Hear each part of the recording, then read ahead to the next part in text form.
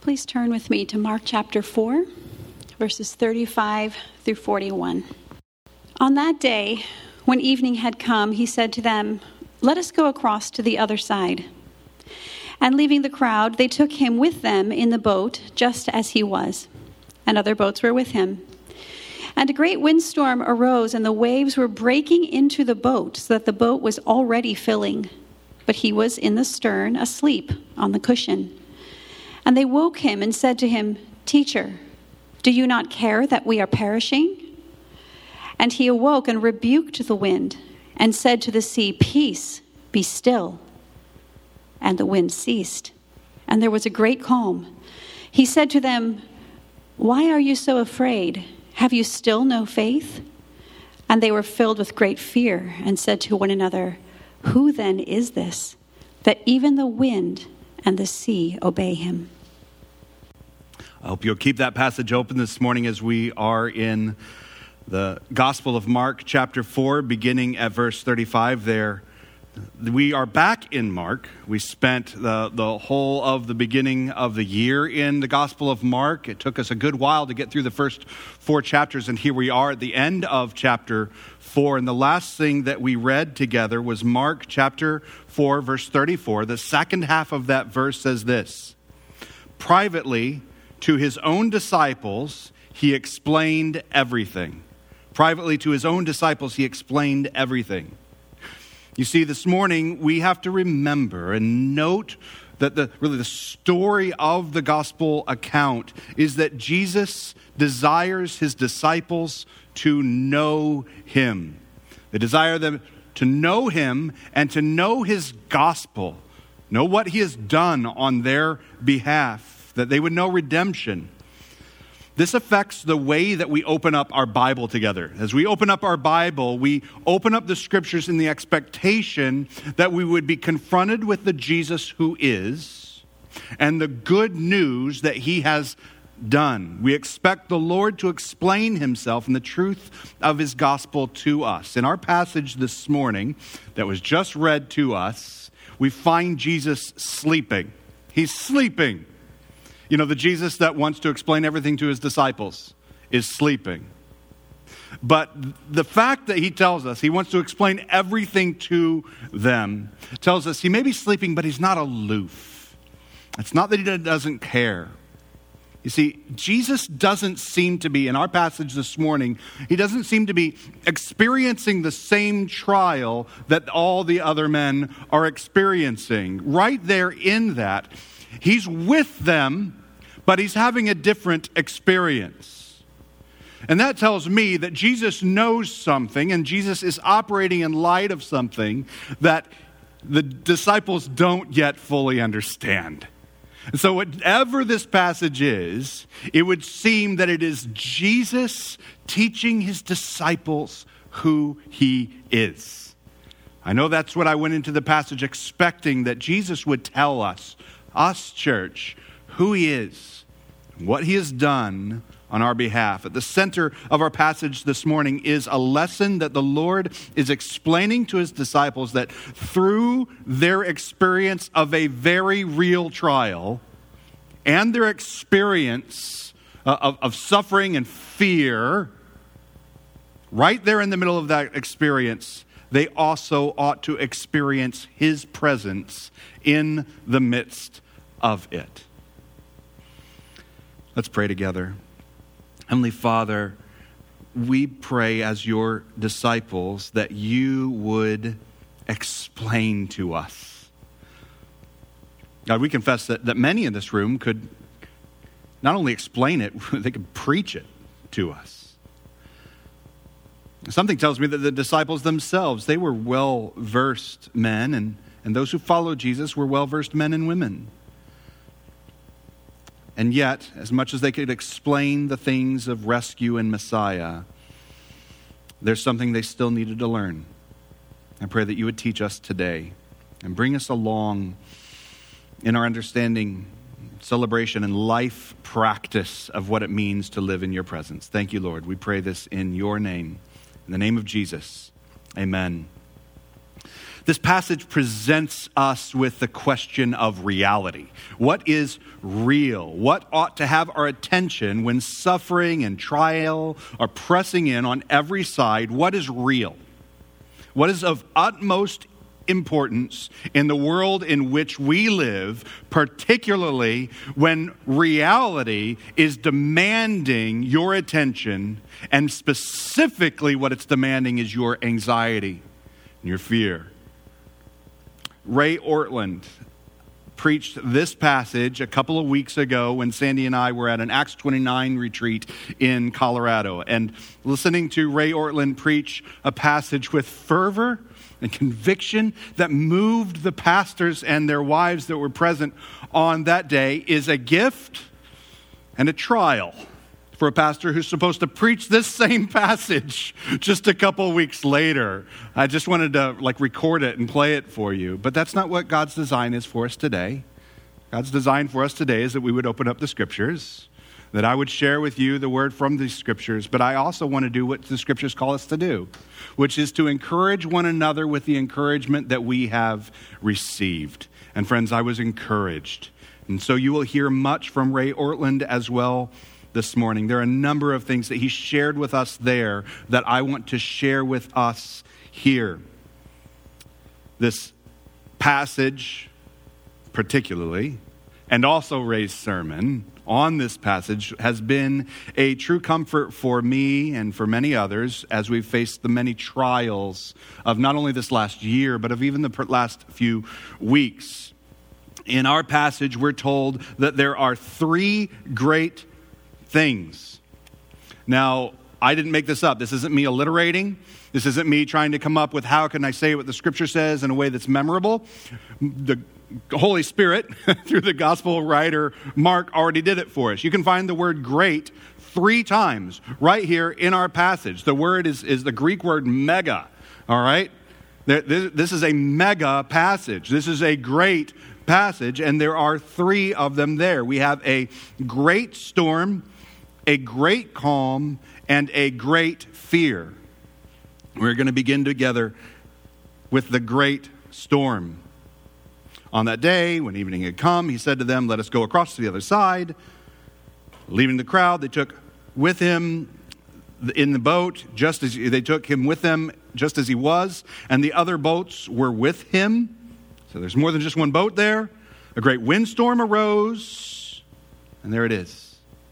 We have a great windstorm that catches all of these disciples in the boat with Jesus, as well as all the other boats that are with them, by surprise. Mark's account here gives us more details than any of the other accounts. So Mark is known as a quick-paced, fast, short narrative accounts. He records for us more detail about this storm in this account in Mark than any of the accounts in Matthew or Luke. There's a lot of detail here, and I have to wonder why. Many have suggested that the reason why Mark records more details is that he's recording an eyewitness account of the fisherman Peter. We know that Mark traveled with Peter. There is a great deal of evidence that much of Mark comes through Peter's eyewitness account as an apostle, and it would make sense that Peter would say, "Hey, Mark, when you're getting this, you got to catch these details. This happened in my neighborhood. This happened where I boated." And he shares them with them. We're told that it's evening. That's an odd and ominous time for a storm. The fishermen normally did their fishing at night because it was tended to be a more calm time on the sea. A storm at night, though, while it's typically a calm time for fishing, is also a particularly disorienting time for a storm, right? We're told that it was on that day when evening had come that they went out on the sea. Jesus had been teaching among the people for days there on the shore, and now he casts off from the shore. It would seem likely, you see Jesus do this a number of times, where he's really retreating from the crowds. But we're told in verse 36 that there were many boats who were with him. Presumably, they're following him, just as the crowds often did on the shore. Now they're following him out to sea. And in our passage, there are 2 key descriptions of the storm itself. And I want to make sure that we see them. I want to get situated in the context of what is actually taking place, just as the gospel writer would have us do. A great windstorm arose, it says in verse 37, and the waves were breaking into the boat. It's not that there was a storm out there. You see, that's scary, right? If I'm out on the water, which you won't even find me do very often, if I'm ever out on the water and there's a storm out there, I'm nervous. That's concerning to me.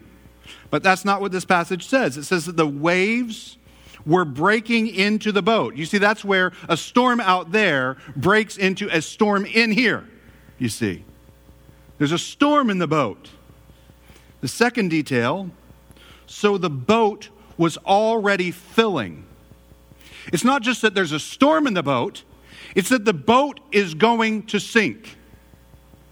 I want us to pay attention to those two key details. They're given to us to notice and give attention to.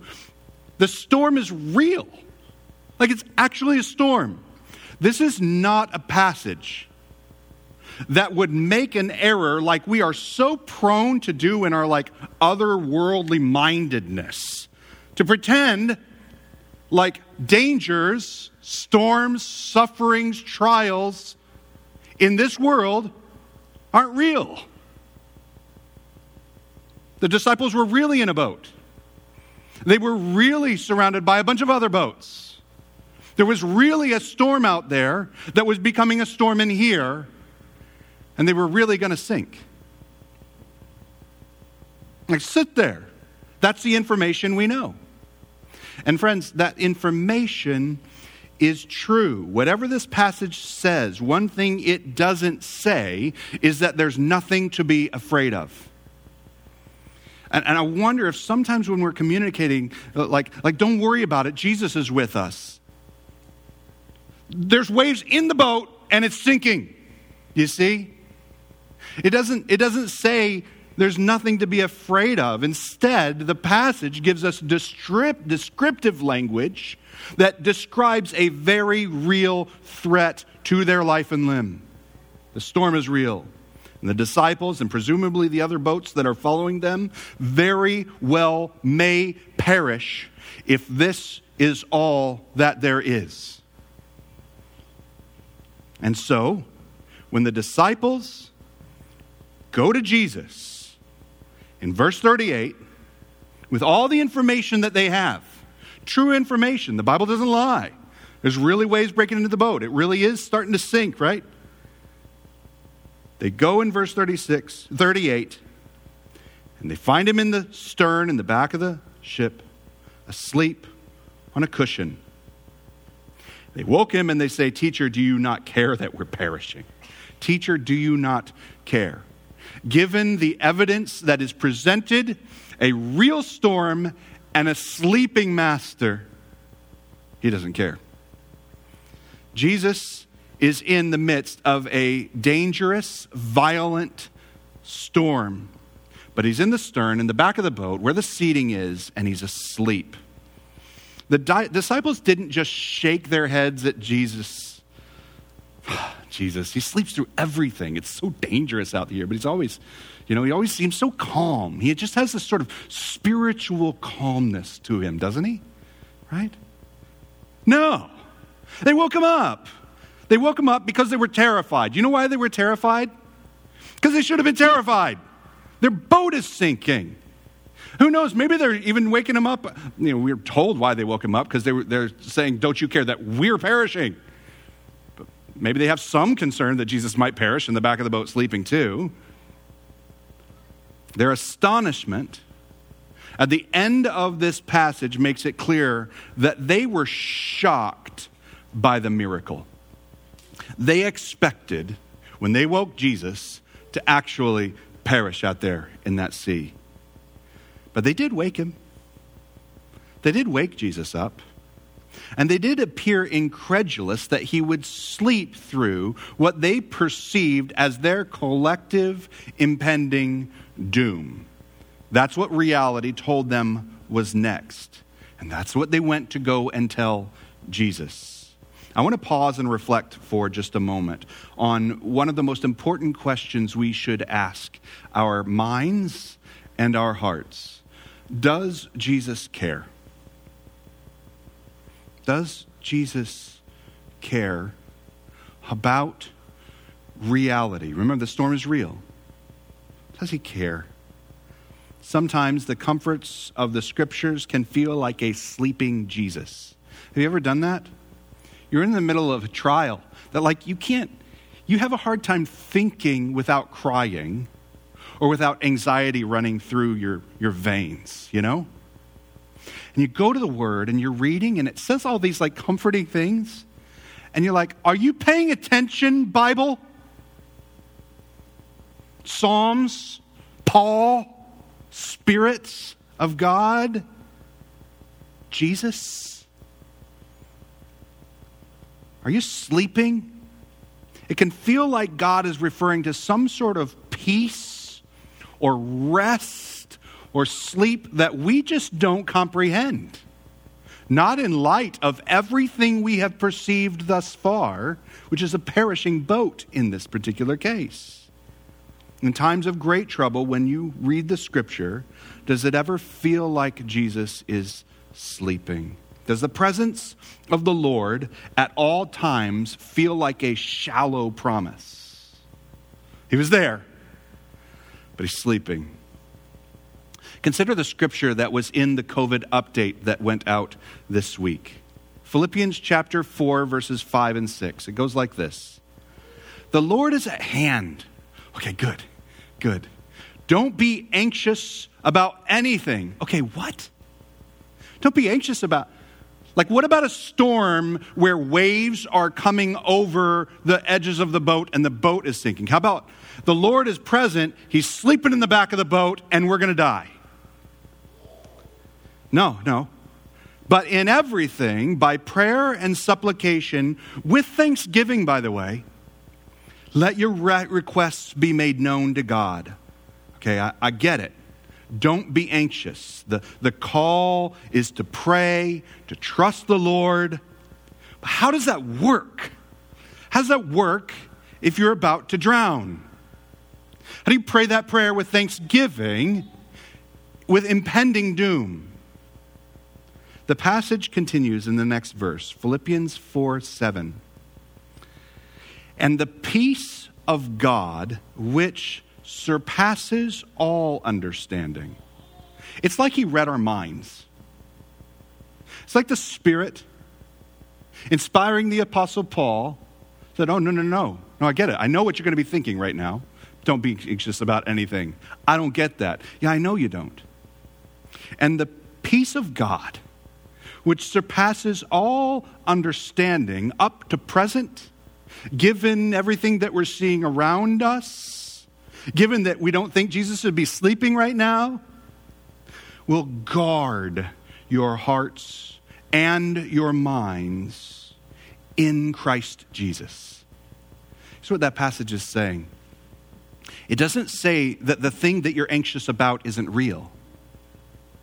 It's saying Jesus is in the boat.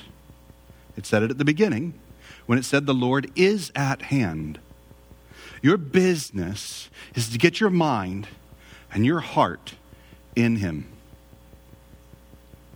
Because if he fails you, he is so, and we'll look at this in a little bit. Let this claim sit for a minute. He has so linked his reputation and glory to our rescue, our final and complete rescue, that Jesus would be at the bottom of the lake too. He's at hand. He is with us all the way. So get your heart and get your mind in Jesus and trust whatever he does next. So pray to him, supplicate to him, and give thanks to him.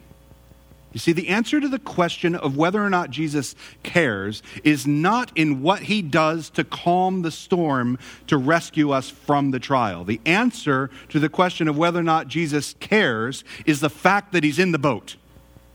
That's how we know he cares. He's with them at all. He's with them in the boat. God is not aloof. He is with us, and he has not forsaken us. How do we know we're going to make it through it? How do we know that ultimately, no matter what the circumstances look like, right now, in this very second, we will not perish because the Lord is at hand?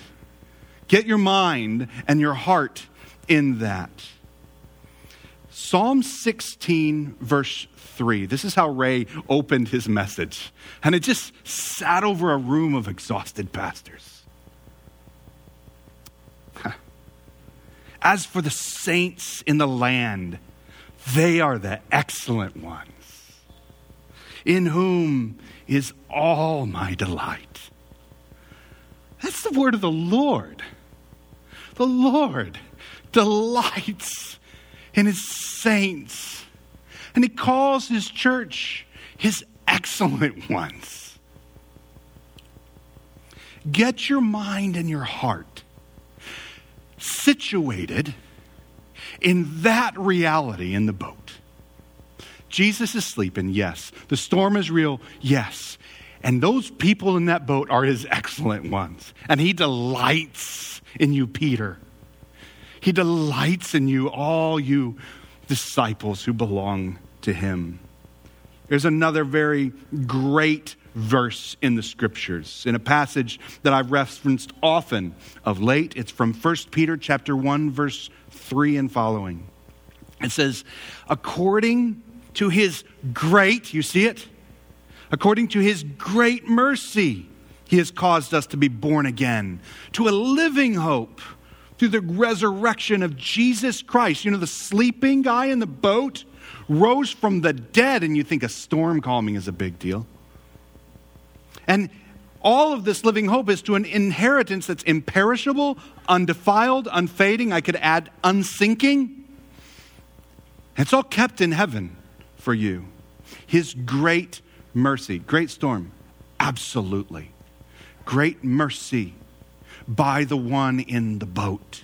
Get your mind and your heart situated there. The trial is great, but so too is his great mercy. And the rescue that he has secured is absolutely guaranteed. We need to continue with our passage to see how the presence of Jesus actually works mercy among the disciples. But there is such a fullness to the next great. The next great that we find in verse 39 is a great calm. And he awoke and rebuked the wind and the wave and the wind and said to the sea, peace, be still. And the wind ceased, and there was a great calm. You see, there is a great storm, but Jesus is a great calm. He didn't bring a great calm. He was sleeping. There's something about Jesus that surpasses understanding. Even after the disciples are done with this episode, my guess is next storm they're not sleeping in the boat. There's something that Jesus brings to the table that is a calm. Jesus is sleeping, and he's about to stand up and command the sea to sleep. How calm is Jesus? They have to actually wake him up to do that. Jesus woke up, he rebuked the wind and said to the sea, peace, be still. Now this is important because it's not some sort of gentle religious incantation. Like we're supposed to walk around making our fingers in some, way, and now we're able to say, peace, be still. And now all of our troubles go away. And we know that because of the words that are actually there. Our translations, they have it right. There are 2 exclamation points in just 2 tiny little sentences. It is a commanding shout. The words and their meaning. And he uses 2 different words to say it. To say essentially the same thing. He says, be silent. And stay silent. The first is a commanding word. And the second word is a word of finality. It's in the perfect tense. Remain that way. That when Jesus spoke, he meant something to the sea and its waves. Shut up and stay that way, R.C. Sproul says. The wind ceased and there was a great calm. See, when Jesus stands up and says the way it's going to be, it will be. And it's going to stay that way until he gives permission otherwise. It reminds me of the way that it is with God. Let there be light. And there was light. Let there be silence. And there was silence on the sea. What else ought we to expect from the creator of the universe sleeping in a boat? Whatever he does when he stands up is going to work. It's going to work, and it's going to be the right thing on the right day, and it's going to be that way as long as he's the creator of the universe. So the question for us, Jesus asks it, why are you so afraid? You see, the wind ceased in verse 39, and there was a great calm, and he said to them, why are you so afraid? Have you still no faith? I hope you're making the connection with me. Jesus is helping the disciples to make this connection. Why is it that the promise, the guarantee, and the reality of the presence of the Lord God of all of creation, and with all of his promise of redemption, why is the promise of the presence of the Lord feel like an empty hope? And friends, in that boat on that day, it wasn't the promise of the presence of the Lord. It was the real, physical, bodily presence of the Lord sleeping in the boat. Why does that feel like not enough? You see, we're in a storm. We're experiencing a great trial. The suffering is actually real, and God is with us. Emmanuel is real. The word itself, Emmanuel, God is with us, is one of the truths about reality that's present in the storm. He's promised to never leave us, never to forsake us. We remember this blessing every week, that he would bless us and that he would keep us. Ray Ortlund says, Jesus can calm any storm. Oh, and he can calm us down too. That's exactly what he does. He reorients reality. We're going to see that the disciples were actually quite upset. But he is reorienting and fashioning a calm in them that will carry them with a great boldness as witnesses to his presence. The disciples did the right thing by waking Jesus. They went to the right place. Their fear drove them in the right direction. And that's a tutor for us. Maybe one of the things that whatever storm, and I don't want to metaphorize the storm too much, but trials, they're real. Whatever trial we may be in, perhaps one of the things that is happening in the midst of it is to drive us to Jesus and his presence.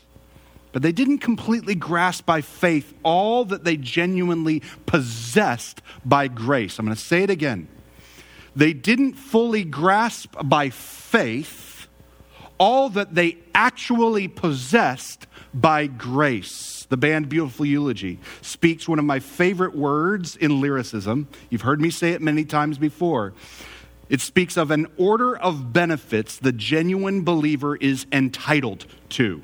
Entitled. The Lord has given us title, possession, and guaranteed reality of his presence by grace. It's a gift. It's done.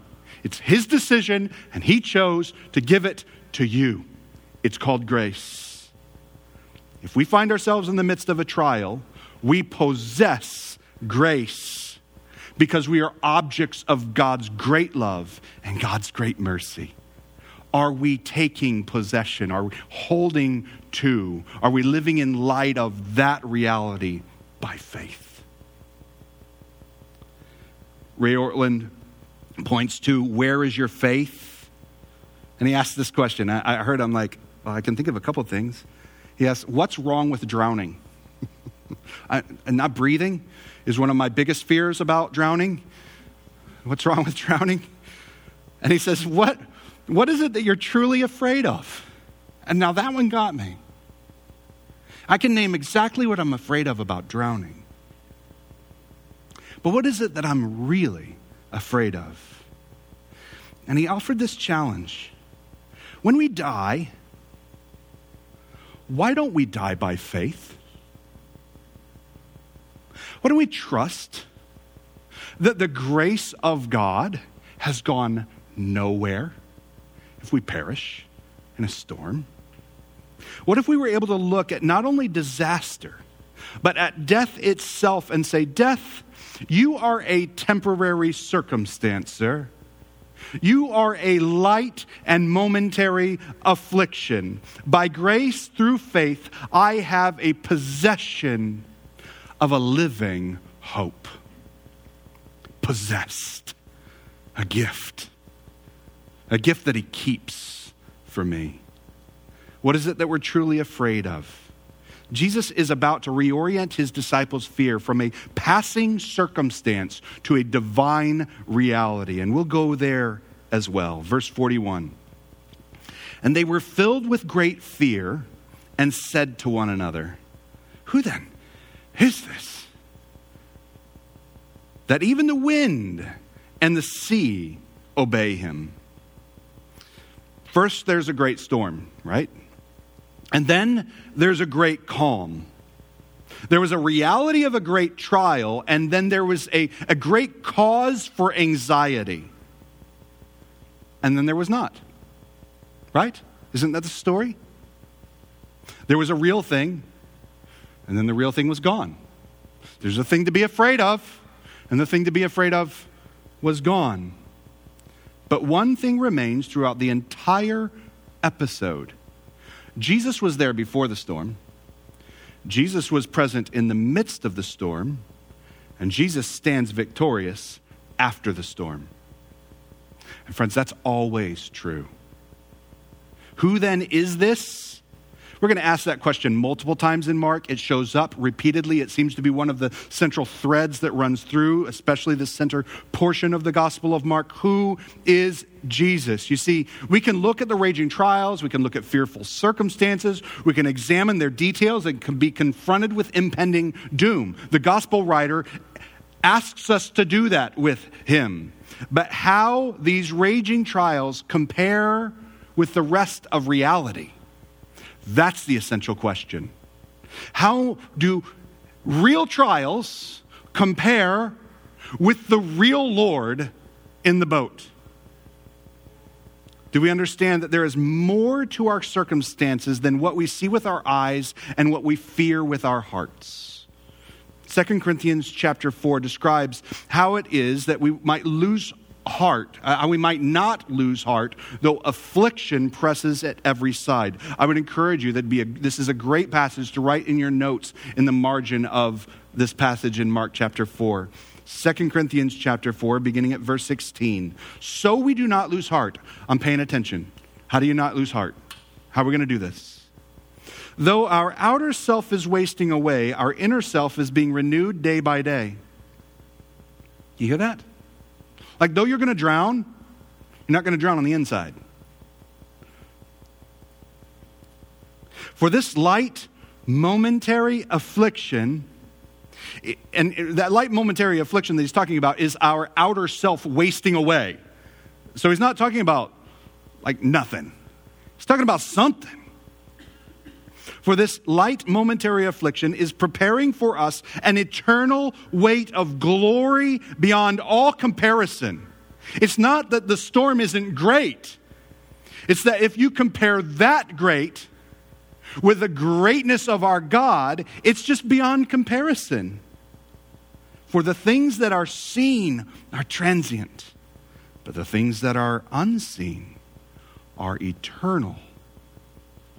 There's more to this universe than the storms we can see. The storms we can see are real, but they are not all of reality. Our culture tends to use the word spiritual to refer to the things that we think, that we feel, perhaps vague philosophies, but not with any sense that spiritual things are actually real. Actually reality, but this is not the biblical worldview. Our culture and community presses, show me the science. Show me empirical truth. Do some sort of repeatable, testable experiment under a human-controlled environment, and then I will believe. The error is already present. Friends, we think we control way more than we do. You do a human-controlled environment for the test of creation of all things. It's the wrong question.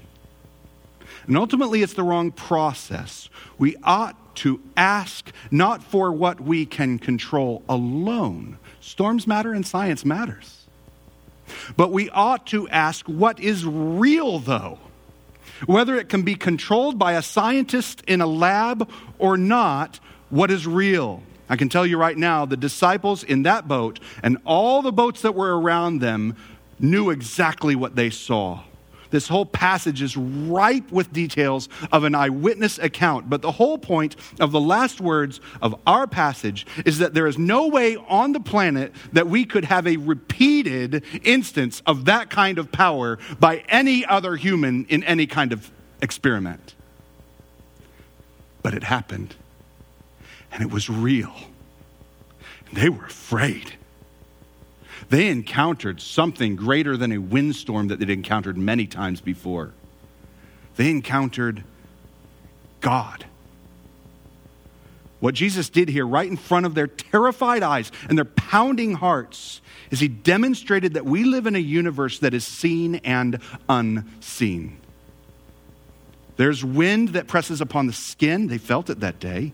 There were waves that overwhelm a ship. They were sinking in it that day. But there is a God, and he rules by the power of his word. And friends, that's not physics, but it is reality. We live in a world that is seen and not seen. How do we know that there is that which is unseen? Because our God, by the grace of his revelation, and specifically the revelation of Jesus Christ, causes the unseen to burst forth before our eyes in astounding glory. We don't run scientific experiments on Jesus. We simply see him as he has revealed himself, and we are filled with great fear. Over the past few weeks at CP Coast, in Cape, and at CP Coast Palm Bay, Joel and Justin have preached from 1 John chapter 1. And it speaks about this seen, unseen revelation of Jesus Christ. It says this: that which was from the beginning, which we have heard, which we have seen with our eyes, which we have looked upon and have touched with our hands. Human interaction concerning the word of life. The life was made manifest. The unseen word of life was made manifest, and we have seen it, and we testify to it, and proclaim to you the eternal life which was with the Father and was made manifest to us. You know what they're talking about? The unseen God taking on flesh in the person and the work of Jesus Christ. They saw him. They bore witness to him. You see, it's astounding. It changes everything, but Jesus is visible and invisible. God is spirit, and Jesus is God made flesh. And they saw him, the very men who were in that boat that day. And the work of Jesus in his gospel, his sacrificial death on a very real Roman cross, his victorious resurrection from the death, rising in the flesh that could be touched, has made known to us the glorious spiritual reality of redemption and forgiveness of sins. I can't touch forgiveness of sin unless somebody's seen Jesus, unless someone has borne witness to his nail-scarred hands and has borne witness to the means by which you and I might be forgiven. You see, our greatest trial is not a windstorm with all of its ominous waves. Our greatest trial is unseen and too often ignored. You and I are sinners before a holy God. The torrent of his righteous judgment that ought to crash down upon us is real. But his grace has been manifest before our very eyes through the person and the work of Jesus, who was sleeping in a boat that day and rose to demonstrate his glorious power. The Lord has stood face to face with sin and death and declared by his mighty work and his word, "Be silent, shut up, you grave, and stay there forever." My saints, they're the excellent ones in the land. And he rejoices in his church. One more time, Ray Ortlund says, we don't need to survive the storm. In fact, one of these days we won't. We've got quite a multi-millennia history of people not surviving storms of a variety of kinds. One of these days, the reality of our mortal bodies, wasting away, as the passage says, is going to catch up to us. But our hope was never in our mortal flesh, was it? Our hope is in the grace, the gift of eternal life in Christ, who rose from the dead in the flesh. With Christ, and that's the whole point. Is the storm real? The answer is yes. And it is a great storm. Is Jesus with us? And the answer is yes. And his very presence by his work and word has brought a great peace. We would do well to live our lives in fear of him. But in light of his great mercy, our fear transforms to awe and wonder, which a couple weeks ago we discovered is worship. Our fear, in light of his great mercy, becomes worship. We live in a unique moment. Not unique in all of history, unique in my lifetime. There's an actual, real, great, stormy global trial. I'm used to being in difficult circumstances, looking around for some expert, some rock, some encourager to help me through it. You guys are kind of like that? You know, you hit something, it's hard, and you look around and say, somebody give me a hand, and then somebody gives you a hand, and it's okay. But right now, we're all underwater. We're all struggling. It doesn't seem like there's anywhere to look, and that person says, it's okay, I got this. It was that way for the fishermen in that boat. I know it often works that way in my household. I'm often having a hard time, and Sandy's the strong one.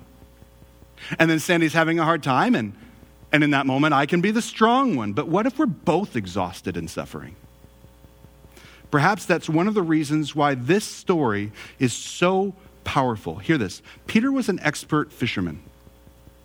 All right? He'd been through storms before.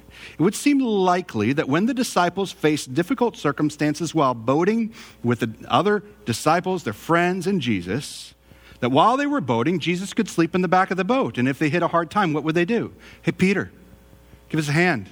So not sure what to do about this. It's kind of getting rocky in here, don't you think? Peter would say, that's okay, I've been through worse, right? And he'd tell them what to do, and they'd batten things down or whatever in the world you do on a boat. And everything would be okay. And you're like, oh, we did whatever we do on a boat. But on that day, Peter, with all the disciples, were crying out, we are perishing. What do you do when there's no experts to look to for help? Jesus calls us to faith in himself, faith in the Lord and the Lord alone, not just faith when everything else fails. This is a privileged moment in which we live. In this moment, we are forced to the situation that is actually our every single day's reality. The moment in which we live, in which there doesn't seem to be any experts coming to the rescue, where it seems like everybody's confused and exhausted. It's a privileged moment because it's revealing to us what has always been true. May this moment, when everything else looks like it's failing, when there seems like there's nowhere to turn for help, let's leverage this moment to discover how we're supposed to be living the whole of our lives by faith, situated in the mind and the heart of our loving, great, merciful Savior. Heavenly Father, we thank you that you have sent the Son.